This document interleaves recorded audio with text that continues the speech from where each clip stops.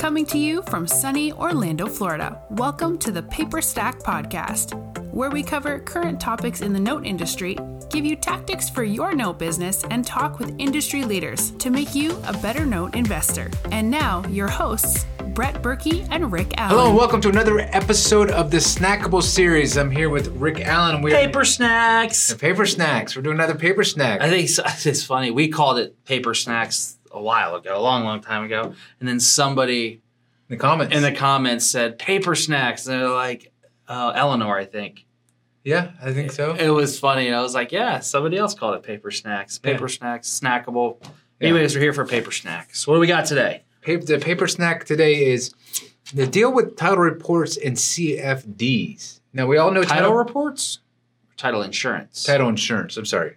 Title insurance and CFDs. So, a lot of people don't know, but title insurance is transferable on a mortgage. So you do transfer that when you purchase. And a deed of trust. And a deed of trust. So when you purchase a mortgage or a deed of trust anywhere on paper stack or off, that title is transferable. Some people do like to get a new title policy for weird reasons. I don't know. Maybe we can answer that. If it's already there, it's already being transferred. I don't know why you need more. But with the CFD, that's a whole different ball of wax. They're not transferred. A lot of times they don't even have it, right? There's not even a title policy on the thing. So Rick does like to add a title policy once he purchases a mortgage note, all for the contract for deed.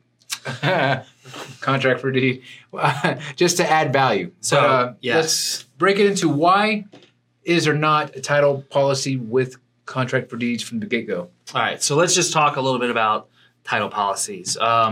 Pretty much if you've ever bought a mortgage note or mortgage note or a deed of trust, and it was originated by Institutional Capital, Bank of America, Wells, somebody along those lines, Citi, you're going to get an insurance policy. It's a lender's policy. And those lender's policies, they have language in there for its successors and or assigns. And you'll see it ISAOA, its successors and or assigns. Basically what that means is if that mortgage is sold or assigned, the title policy transfers. And the way title policies work is from a specific date backwards, right? So, for instance, I bought a house, the lender got a policy, and I closed on April 1st.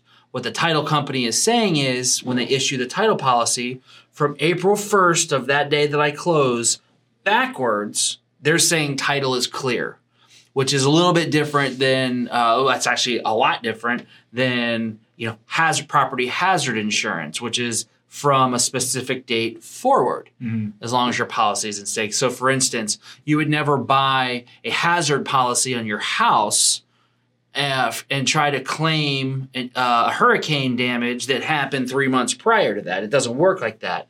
You would never crash your car and then 3 months later get insurance and try to claim your car crash on that insurance. That's just, or if you're, trying to do illegal stuff, maybe, but that's just not how it works. So hazard insurance is from a specific date forward. Title insurance is from a specific date backwards. So that's why it can transfer over with a mortgage or a deed of trust because you're never changing the deed. The deed is not changing hands. Now, if you look at a contract for Where's the deed? The deed, that's how whoever the owner of the property is, that's how they're titled to the property. It's the deed. So where is the deed? It's been recorded in public record. Okay. So a deed always gets recorded in public record. That's how you know that person owns they're the one on title to the house. Now, in a contract for deed or a land contract, how it typically works is the person who owns the property is making a loan or giving somebody a contract for the deed. Once they pay off the contract, they then get the deed, right? So if I want to go sell that, I'm selling the contract for deed to a new investor, but I'm also transferring the actual deed, the title of the property. Which is the quitclaim deed, right? Which is the quitclaim deed, or you could do a warranty deed or a special warranty deed, but typically it's a quitclaim deed. What's the difference between those? So like a quitclaim deed is you're just like signing it over. Here they're taking the deed as is, where is, with anything. A warranty deed is saying you're warranting that there's clear title on the deed, and then a special warranty deed has different provisions in there. I'm not an attorney, so you should go look that up or talk to an attorney if you want the exact legal descriptions, but that's a high level kind of the difference.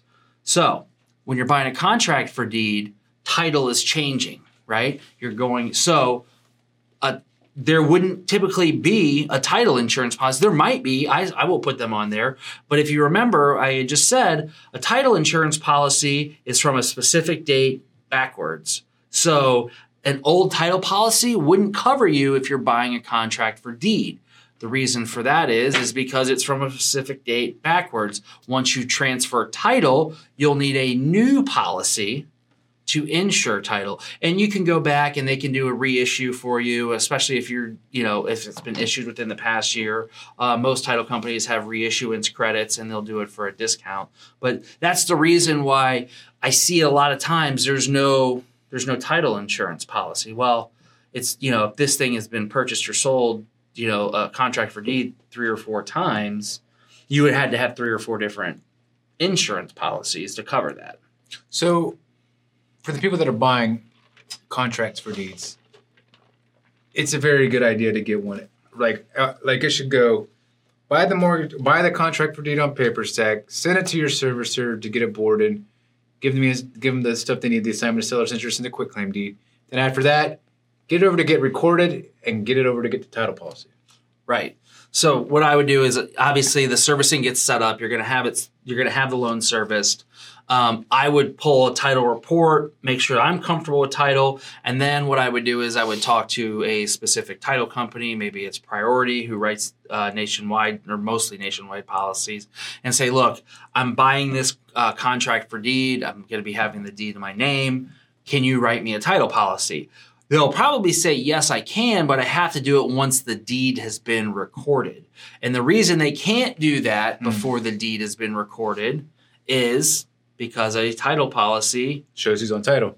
And it shows from 1 point backwards. So if they write the policy before you record the deed, it would do you no good. Yeah, because he wouldn't actually. Wow. That's not insuring you for anything. So you need to make sure that you're getting the insurance policy. They'll say yes, but you want to say, okay, great. The deed is recorded. Let them know. Send them the money. Boom. Done. You got a title policy. Interesting. Is that something that the BAG network handles? The BAG network. Recording no, title policies? Title policies. I don't know. That's Brett's asking this because not too long ago we just had Dickie Baldwin of the BAG network on there, and he, I'm sure he does.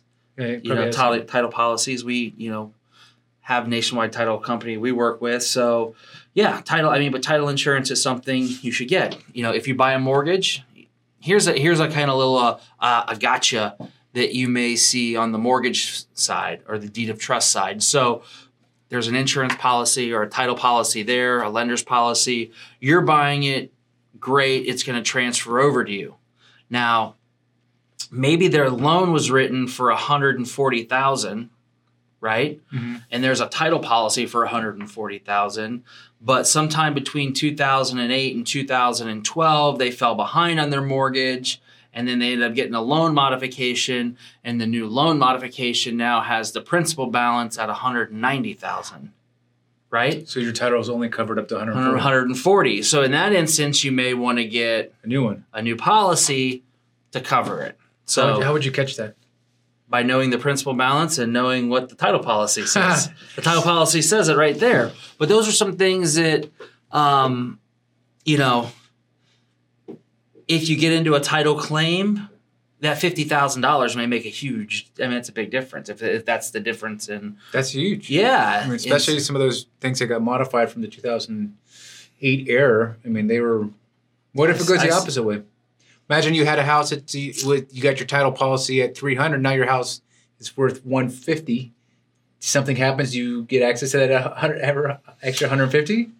I don't know. It'd be interesting to look at that. I would imagine yes. If there was a title claim, an actual title claim, and the house burnt down, That's not a title claim. That's a hazard. That's a different This is insurance. why we do the podcast, so I can learn as well with you. This is a different insurance policy. That's hazard insurance. That's hazard insurance, which is from a specific date forward. So tell me how does the title policy get used? When would it get used in, say, the contract for deed? How would that arise that it's being used? So what'll happen is the title company is going to go through and they're going to run a down and dirty, just like they're going to get in there and they're going to look at every nook and cranny and they're going to say, yeah, title's clear up to this point, we'll insure it. They're going to put insurance on it. So if for some reason something pops up and somebody's like, well, I actually am supposed to be the one on title here and the title company missed it, then... Wow, what happens then? Transfers over and how would that work? Then you get into a title claim and you have to go in there and theoretically the title insurance would pay you out.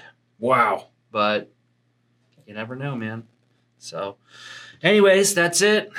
Paper snack. It was a paper snack, and that was a good one. That was a very technical one. The title policies are definitely something that are very... Yeah, it is. And then people ask all the time, well, the CFD doesn't have a title policy. I'm like, well, yeah, it's probably not going to have a title policy. Mm-hmm. And that's why. It's because every time it's changed hands, you'd have to have a new policy. They don't assign those policies.